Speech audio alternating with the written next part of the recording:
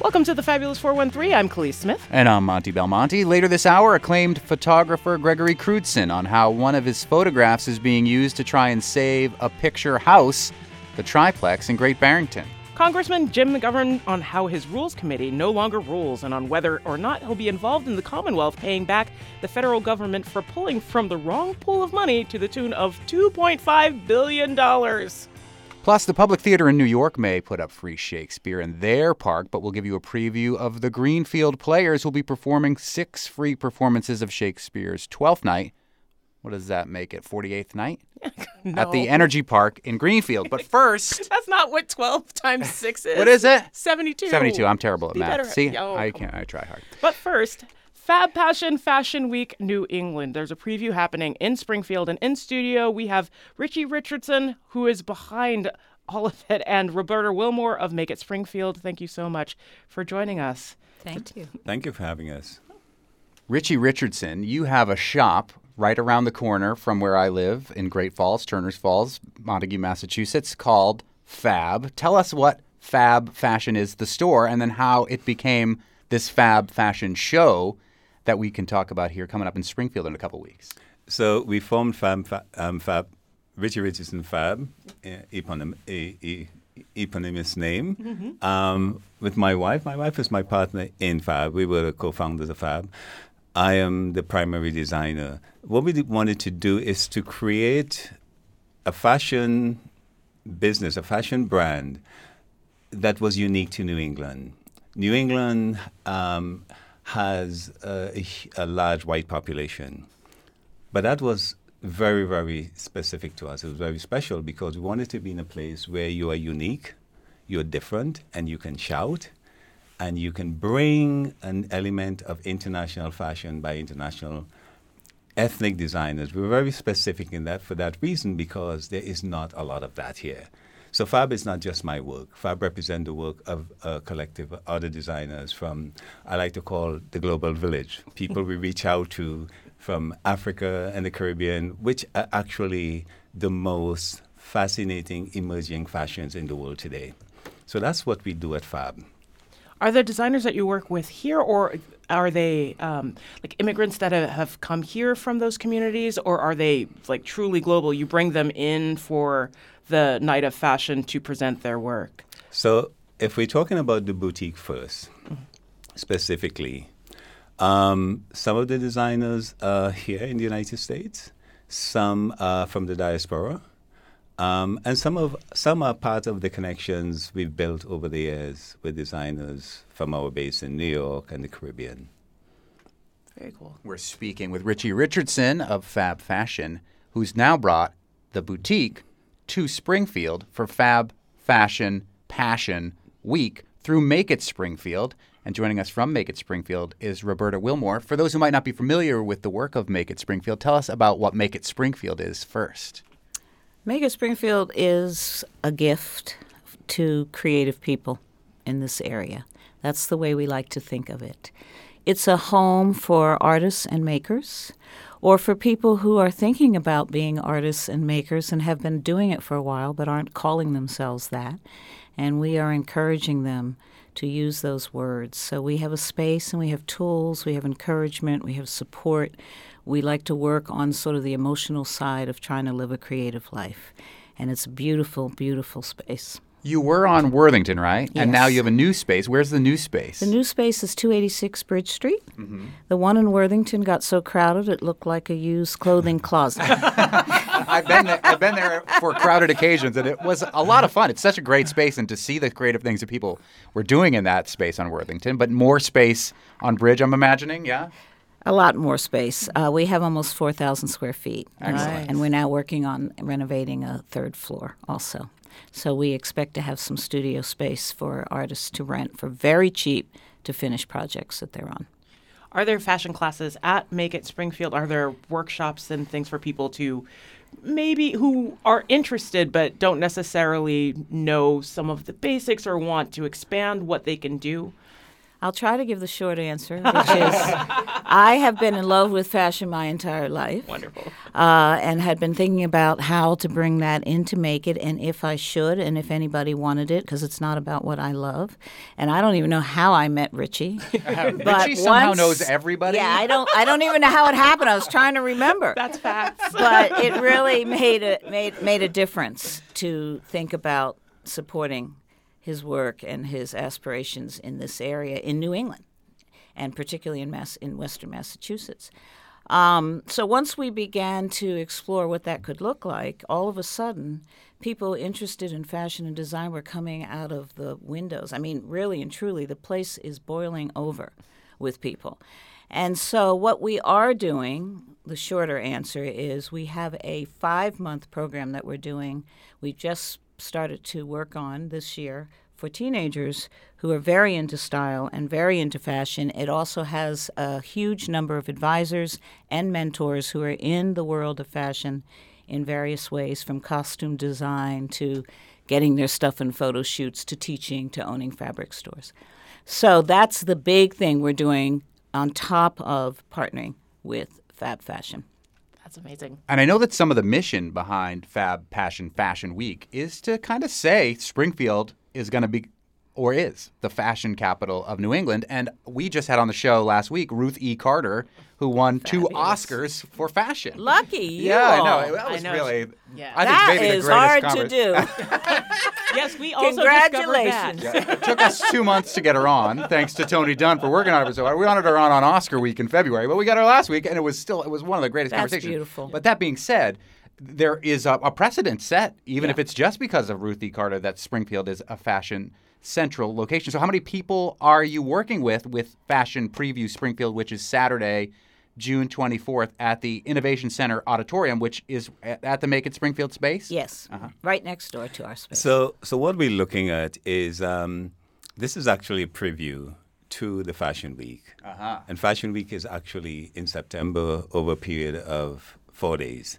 3 days in Springfield, high fashion, with top-of-the-line designers from the region, from New York, from the Caribbean, from the Global Village, and some of the emerging designers as well.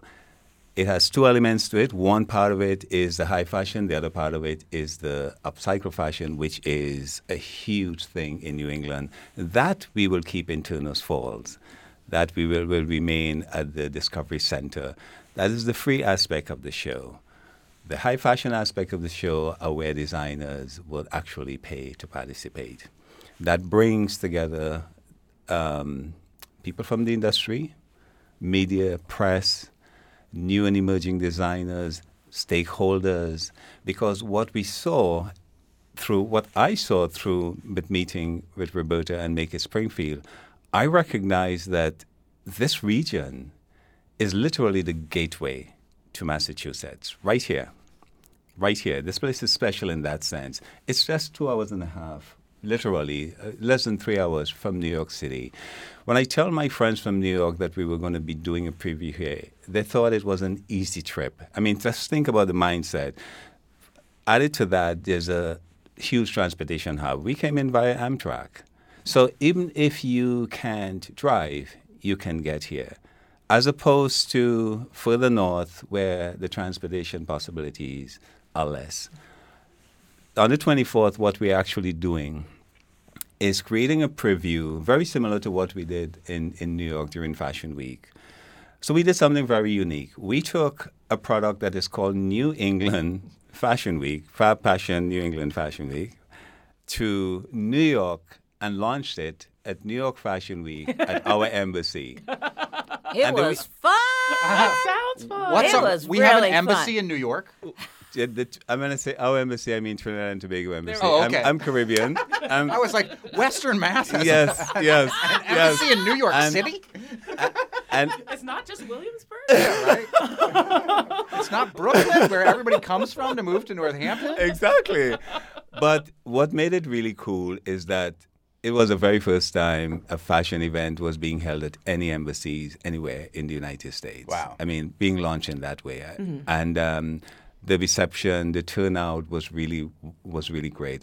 But what made it also really remarkable is that we got a collective of designers from practically several regions of the world: Pakistan, India, Puerto Rico, Africa, the Caribbean, the United States, New York. It was just an incredible showing of real talent. What we would like to do is to bring that talent here, have them build what is already the foundations here. There are foundations everywhere, in every community, even when people say, well, I don't have anything to create, I haven't been doing, but you have been in the back room doing your tailoring and seamstressing for the last 20 years.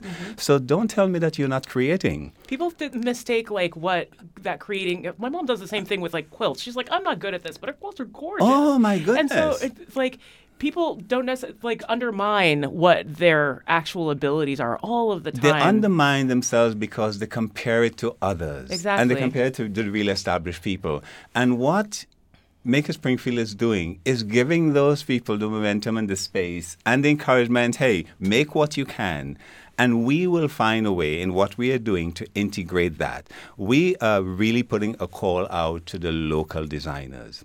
We have the global that can come here. That's what we built for. We can do that. We can help uplift the fashion statement. We can bring the real people who can make the statement, who have the brand names, who have the following. That's our role. But there's the secondary role that we also play is not just as a producer. We don't want to just come in here and do a show. You want to come in and work with the community. You want to partner with the people who are relevant here, who know the community, who can speak to that community, who have had a history of working with that community. We can't do it alone. So without this partnership, nothing can be accomplished. It doesn't matter how much brand name designers we have. Unless we didn't have this buy-in, this love fest that is taking place. Because creativity is actually a mission of love. What also works for us is that we've really focused on diversity. And I mean that in the truest sense of the word. In fashion in particular, fashion has a history of holding racism in its place. The arts in America, and I'm going to be specific here, does that really well. I come from a region of the world where we slap that in his face. It has no value. It has no value. It is stupid. It is silly because diversity it allows for inclusivity. It allows for everyone to participate. Just think about how, go outside and look at your garden. Have you ever seen one plant displace the other because it didn't like the way it looked? We are the only people who do that, human nature. So think about how much things thrive. And Make It Springfield, actually, that's the core of their mission. So what we are doing with fashion actually marries itself naturally to them. So for us, as a beginning point, as an entry point, I think we are in the right place with the right people at the right time. That is Richie Richardson from Fab Fashion in Turners Falls, where there will be an upcycled fashion show, and from Fab Passion Fashion Week New England, which there will be a preview on Saturday, June 24th. Now, the invitation I saw says admission by invitation. So can people attend this, or are you still looking for designers and people just to come in? Yeah. And Roberta Wilmore from Make It Springfield, where this will happen. I will speak to that. All you got to do is get in touch with me, and you can get an invitation. So And you really the Fab only 413 listeners, consider this your invitation. Roberta at makeitspringfield.org. Nice. We have to pay some attention to numbers. So we thought that would be the best way, that we had some control over the number of people that we can actually seat. Okay. So it says that, but it doesn't. We're not going to turn anybody away who wants to go. And we have a long list and invitations about to go out of people who already have asked. As far as the designers are concerned, they need to come forward right now. Yeah. And they need to go straight to Richie. Yeah. And that information is on our website. We have it on Facebook. It's on the flyers and posters that are out there, because that's his expertise. And ours is to be incredibly inclusive, incredibly supportive, and we will help in any way we can. And I mean that. Somebody who's trying to get in there. Yeah. The other thing we're going to do is we're going to try very hard to get a few really brave designers, emerging meaning maybe they're hiding. to let us hang some of their work in some of the empty storefronts downtown. Love it. So that we really, with a bio, so that we can begin to share some of the people who are out here. So that's so cool. that's one of our goals. Just right in that downtown area, in places that are a little busy, and people will walk by and see it. So Don't be shy. Go take advantage of that. don't be shy. Take the quilt out of the closet that you've been working on, turn it into fashion. Seriously. Well, not everyone will be in the show. Of So course. this gives it's another element that gives people an opportunity to show their work. That very shy. I like to use the word emerging designers when I speak to people because in my experience, emerging means someone who just came out of school as well as someone who's in their 30s, 40s, 50s. And let me describe it in a simpler way. I know people who have been creating all their lives. They don't have a shop, they don't have a commercial space, but they do have a clientele. Or they do have friends and family they create for. But because then they don't see themselves in that sort of in the part of the creative economy in that instrumental way, they think that they don't have anything to contribute. So we wanted to speak to those people directly. You have something, you have work, you have a body of work, probably laying around in your closet, and you take it out and you show your friends and you dress up on Halloween night or whatever. We are speaking directly to you. If you have 2 or 3 pieces that you make, whatever you create that is your work, that is your input, that comes from you, we want you to be in this show. Find a way to contact us. We're not hiding. We're not on mask, so you can find us anywhere. Okay? Speak to Roberta at Make It Springfield if you cannot, or reach out directly to me. I'm very easy to speak to. I love people. I talk a lot. So come in, because we want this to be a complement of what we call the global village and local people. We're building something here in Springfield that we started 3 years ago in Turner's Falls when we started producing Fashion Week. And we feel that there is so much here that can feed, that can nurture, that can build what we are growing. And we just want the entire community to be as excited as we are. And don't feel bashful. Bring it. Richie Richardson asking you to bring it. Fab Passion Fashion Week preview is Saturday, June 24th. You can find out more about Make It Springfield and all of the fashion that they will be hosting at makeitspringfield.org. Thanks as well to Roberta Wilmore from Make It Springfield. Can't wait to see what comes out of it.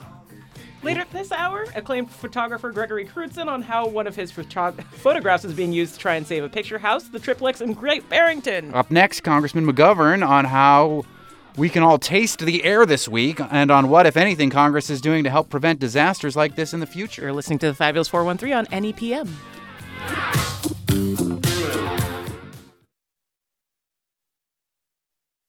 The Fabulous 413 podcast is funded by Northeast Solar, offering solar options, energy security, and solutions for the local community. Learn more at northeast-solar.com. Time for our weekly check-in with U.S. Congressman from the 2nd Congressional District of Massachusetts and the chair of the Rules Committee. We're going to find out why the Rules Committee no longer rules. Coming up in a little bit. But once again, thank you for joining us, Congressman, on the Hadley Town Common for the Asparagus Festival over the weekend. We aired that conversation on Monday. Favorite items that you picked up from the Asparagus Festival? I bought my Hadley grass, and I brought it home, and it was wonderful. But I also at the had cannabis dispensary there? Oh, not that Hadley grass. I see. No, not that grass, the other kind of. But I had some fried asparagus, and I learned how to pronounce asparagus differently. From Wally Sykowski, asparagus, yes. Oh yeah, asparagus, right? So, I mean, it was fine, and it was a nice day. I mean, it was not too hot, and it was wonderful and great to see a lot of good people, and it's a fun event. It was a fun event, and it goes to support your public radio station, where I work now, New England Public Media.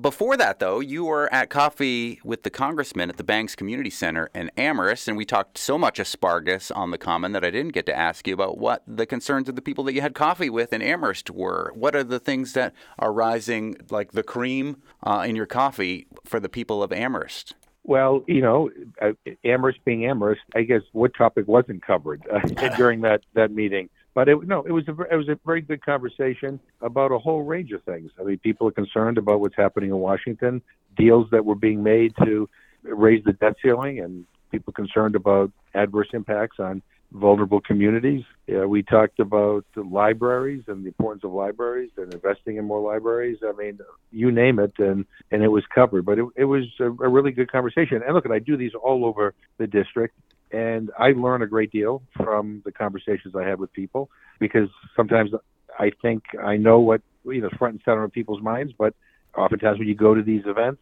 people talk about other things. So it's a way for me to learn about what people care about, and people get to grill me, and that's the way it should be. And I will grill the congressman on your behalf at any time if you email us, thefab413@nepm.org.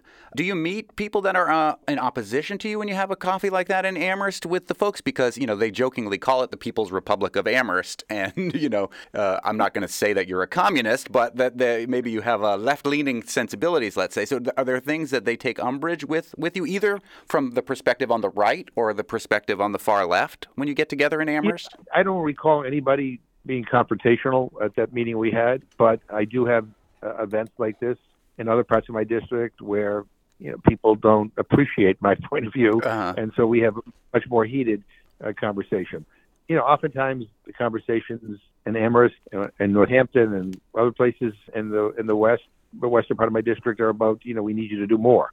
We want you to push harder on certain things. But this was actually a very good back and forth, I thought. The room was filled and lots of people came, and again, it was thoughtful conversation, and I really appreciate that. Speaking with U.S. Congressman Jim McGovern from the 2nd Congressional District of Massachusetts, which for the last few days has been filled with air that you can taste because of the wildfires that have been raging in Canada. Are you back in Washington, D.C.? What's the air like there? I mean, it was bad yesterday. Today it's worse. Wow. There's a real noticeable haze, and it smells like you're standing next to a campfire burning. This is not healthy air for people to breathe, and again, it reminds us that climate change is a real issue here. One of the reasons why these wildfires happen so often, although they spread so rapidly, has a lot to do with the fact that our planet has a fever, that moisture is not as evident in the land and in the air, that might even contain some of these fires. But it reminds us that we need to get serious about these issues. I know that the Biden administration is sending some firefighters as well as equipment to Canada to help fight these fires. Was there any chatter in the halls of Congress about any sort of legislation that may come out of this in regards to either our own wildfires that happen mostly on the West Coast here, or continuing to assist what's going on in Canada? Well, kind of things here in the House are at a standstill for the last couple of days. Mm-hmm. We could talk about that later. So there hasn't been a lot of discussion about legislation, but I'm sure the Biden administration will step up because this is an issue that impacts not just Canada. Obviously, it's impacting people here in the United States. But look, over the last 5 decades since the Clean Air Act was passed, air quality has gotten much better. But I have colleagues here on the Republican side who want to undo the environmental protections and the air and bring us back to a point where air was a lot more polluted. And we're seeing, right now that, the things are quite bad. I mean, it's pretty incredible that nearly every other day in the 1980s, Philadelphia, for example, saw air quality at the levels we're experiencing today. We need to do better than we're doing. This should be a wake-up call. People who are walking outside and smelling this burning air work doubly hard to make sure that we map out a future where our environment is front and center. Congressman McGovern, you're currently the ranking member of the Rules Committee. You were formerly the chair of the Rules Committee until the new Congress was sworn in earlier this year. And earlier this week, for the first time in more than 20 years, a rule lost. What does that even mean when a rule loses? It means that everything comes to a halt. We can't move legislation forward. There's no debate. There's no deliberation. And that's why Congress is at a standstill, as you mentioned before, is because the rules lost? Yep, the rule lost. Now, the legislation that the rule was going to bring up wasn't particularly good legislation, but the bottom line is the Republicans are in charge and they have their agenda, and they were unable to move it.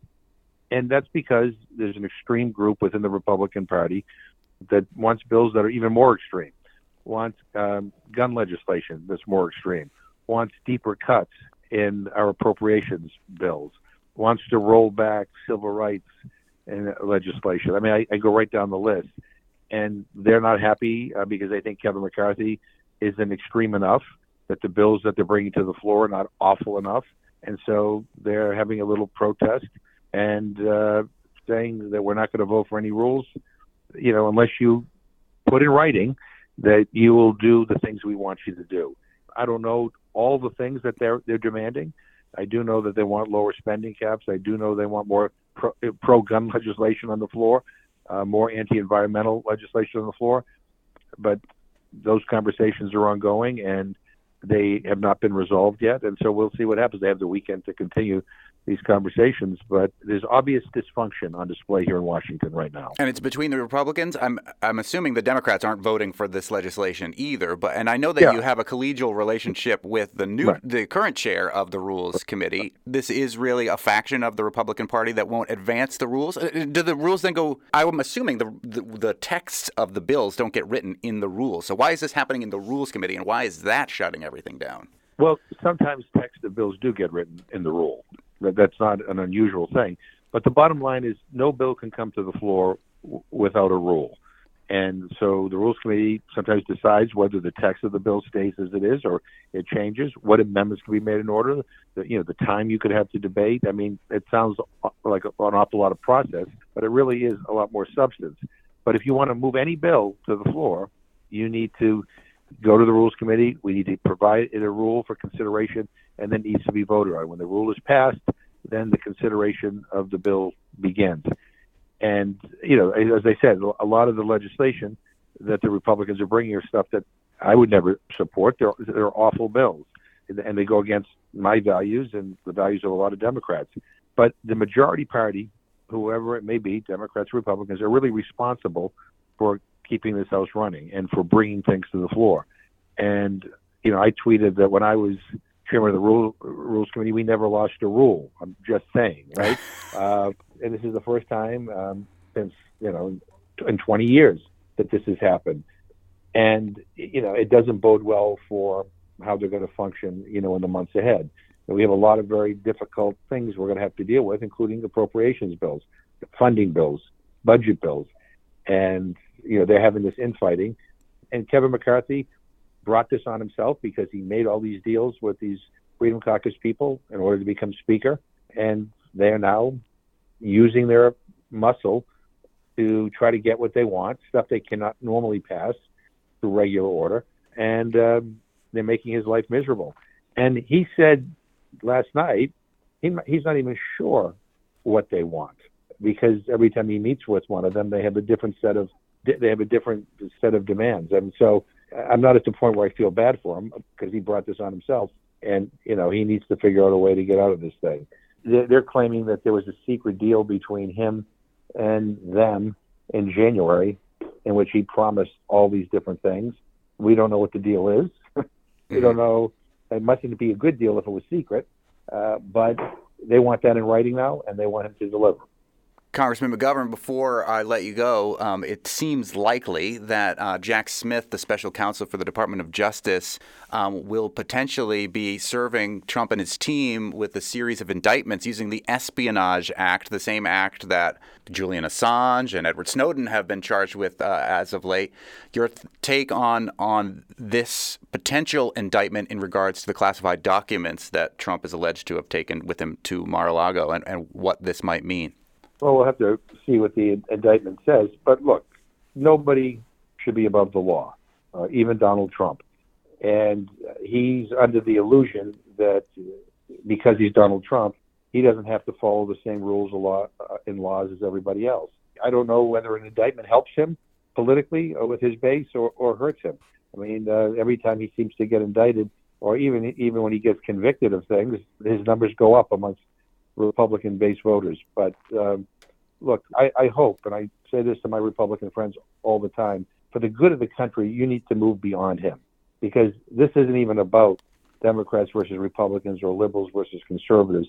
This is about a person who is an egomaniac, who is power hungry, and who doesn't care about our democracy. He doesn't care about regular people. All he cares about is himself and enriching himself. He needs to be held accountable.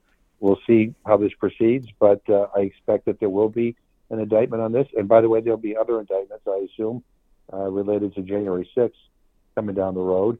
But just because he's Donald Trump and was former president doesn't mean he gets to escape the law. It was interesting to hear former Vice President Mike Pence, now presidential candidate, saying almost the same things that you said, maybe with a little more mitigated tone about Trump and having to choose between the Constitution and the man, and that is the kind of campaign that Mike Pence will be running. So we'll see what happens if and when these indictments come through. You can always ask a question of the congressman. He's on every Thursday, virtually, although I'm on the Cape next week, so you get the week off. Oh, I'll get on. Oh, good. Well, have a good time. Have a good time at the Cape. I hope the air is clear and clean. I hope so too.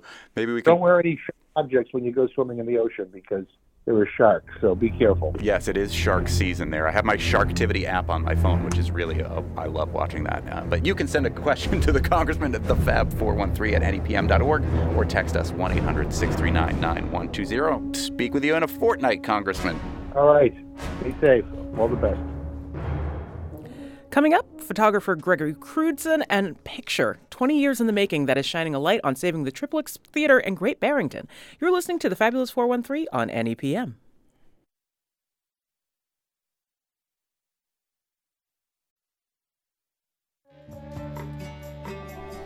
Welcome back to the Fabulous 413. We're joined by photographer Gregory Crewdson. From his website, Gregory Crewdson photographs have entered the American visual lexicon, taking their place alongside the paintings of Edward Hopper and the films of Alfred Hitchcock and David Lynch as indelible evocations of a silent psychological interzone between the everyday and the uncanny. While the small-town settings of many of Crewdson's images are broadly familiar, the website continues, he's careful to avoid signifiers of identifiable sights and moments, establishing a world outside of time. His artist statement reads, "What I am interested in is that moment of transcendence, where one is transported into another place, into a perfect, still world." Gregory is using his work to support a small-town cinema. You still have until tomorrow, Friday, June 9th, to support the saving of the Triplex Theater in Great Barrington by purchasing a limited edition Gregory Crewdson print featuring actor Lauren Ambrose, who, with her husband, is part of the nonprofit formed to save the Triplex. Gregory, thank you so much for joining us. It's my pleasure. Thank you. This is a great thing you're doing. I'm a big fan of saving theaters. Before we start to talk about your relationship with Lauren Ambrose, who people may know from the television show 6 Feet Under and who now plays the adult Van in the show Yellow Jackets, which I'm obsessed with, tell us about your relationship with the Triplex and why this is something you wanted to do. Well, I have a long-term connection to this setting, to this place, the Berkshires. I'm originally from Brooklyn, but I've been coming up here since my childhood, and now currently live in Great Barrington. And movies in general have been so important to me, and the Triplex particularly has like a very meaningful connection to both me and my family, not only watching movies there over the last 30 years, but my family was close friends with Pauline Kael, the great movie critic, who also lived in Great Barrington, and I have very distinct memories of going to see movies with her. Is it hard going to see a movie with a movie critic like that, where are they critical during the movie, or do they just empty it all out when the movie's over? I think that the most pressing thing I learned from her, even when I was young, and then later on, is how important movies are, and how it could transform people's lives. And I feel like there's an interesting relationship between my work as a photographer and movies in general, in terms of the production and the feel of the pictures. And I think a lot of that, if I look at it retrospectively, is directly related to Pauline. And and then just over the years, seeing movies there every week, going to see, it's so different and important. I think all of us understand than experiencing films on TV, and there's still something very meaningful about the experience of watching a film and collectively on a big screen, light on a screen, And especially something important about smaller theaters, like art house theaters, especially in smaller areas. Just some of those films that don't necessarily get as much commercial love, but are just as brilliant and interesting on screen. And I honestly think there's a lot of that influence in your work in general. Is that why you were, well, one of the many reasons probably why you donated to help the campaign? Yes, I mean, when I learned that the triplex theater was scheduled to close, of course I was saddened on so many different levels, but obviously you're so right. There's something about the movie theater in a small town that is important on so many different levels in terms of a community center and seeing art house films that aren't necessarily in the larger, more commercial theaters. So, and I thought that this would be just so sad for the community if we lost it. So before we get to the photograph that is going to aim to help save the theater itself, for those who haven't been following it, the triplex, according to the SaveTheTriplex.org website, closed on Monday, this past Monday, June 5th, after serving the community for 30 years. And now the goal is to raise $1.7 million to buy and then reopen the theater in a nonprofit sort of situation like local cinemas in Williamstown and Chatham and Millerton, New York. And Amherst. And Amherst is its own nonprofit theater, and those are valuable resources to those communities, of course. And we're speaking with photographer Gregory Crewdson, who has a cinematic kind of scope in regards to the way his films look. It's almost like if you took them and flipped them really quickly, it would turn into a gorgeous movie, which they could show at the triplex. But the picture in particular that you can donate and receive up until tomorrow is of actor Lauren Ambrose, who I mentioned I got to know through 6 Feet Under, and who now I love in the television show Yellow Jackets. But you also, I believe, got to know Lauren through 6 Feet Under and your photography work. Is that true, Gregory? Yeah, so it's really sort of interesting, I think almost fateful story here. I was a huge fan of 6 Feet Under as I think many people were when it originally came out in the early 2000s. And there was a strange moment when I was actually named on one of the episodes, and without my knowledge.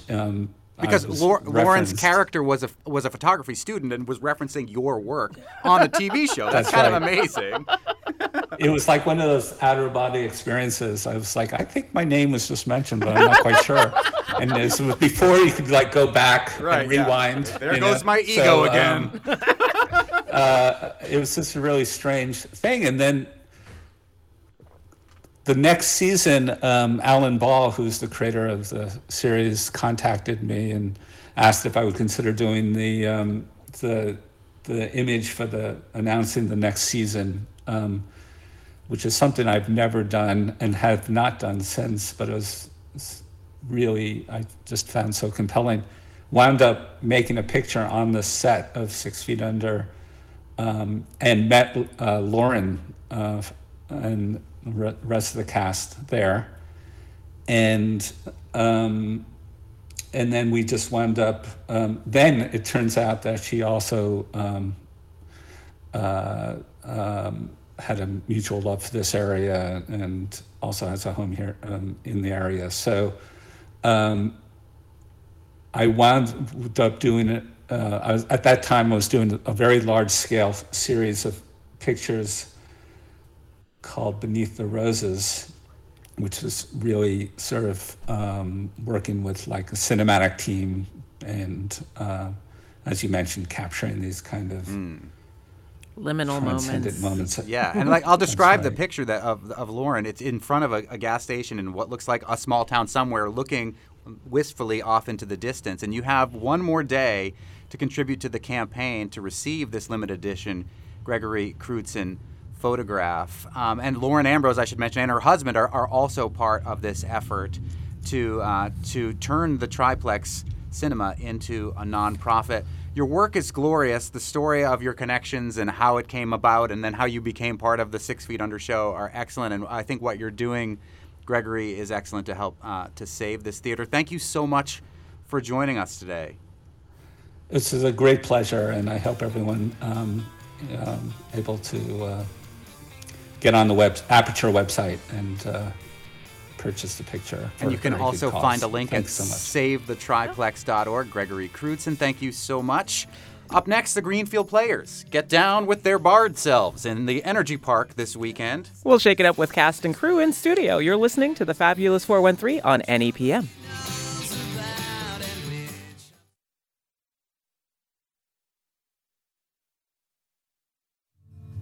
Come away, Oh. No. Don't push any buttons. I'm about to soliloquize. No, you're not. If music be the food of love, play on. Welcome back to the Fabulous 413. Monty's soliloquy there is the opening line to Shakespeare's Twelfth Night. And this weekend and next, you can see Shakespeare's Twelfth Night performed for free by the Greenfield Players, a collaborative theater group in Western Mass working with the Greenfield Rec Department. It's this Friday, Saturday, and Sunday, and next Saturday and Sunday in the Greenfield Energy Park. Joining us are producer and founding member Rachel Cronin-Townsend, actor Daniel Greycloud Jacob, who plays Duke Orsino, actor Steve Cronin-Townsend, who plays Festa the Witty Fool, and actor Cassie Wood Triplet, who plays Viola. Welcome. Thank you so much. Thank you. I mean, I feel like the first question is why Twelfth Night? There are so many, a good like almost 40 Shakespeare plays. Why Twelfth Night? That is a very interesting question, and it delves deep into how we make decisions as a disorganized group. Twelfth Night was picked because Helen, who is our volunteer director, that's the one she wanted to direct.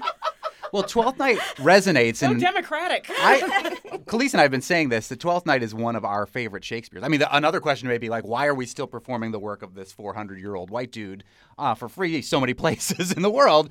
Like, haven't we done it enough already? But Twelfth Night in particular has so many resonant themes, I think, for now, in gender bending and loving who you love. And it's perfect for Pride Week and Pride Weekend in Greenfield this weekend as well. But for those who are not familiar with the plot of Twelfth Night, does anyone want to give us a quick overview of what Twelfth Night is about?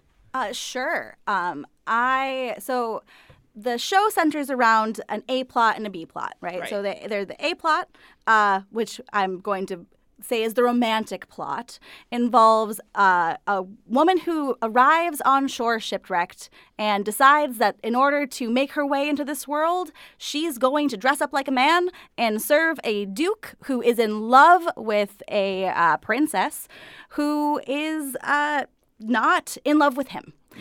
And so the duke sends his new eunuch off to woo the princess. And chaos ensues.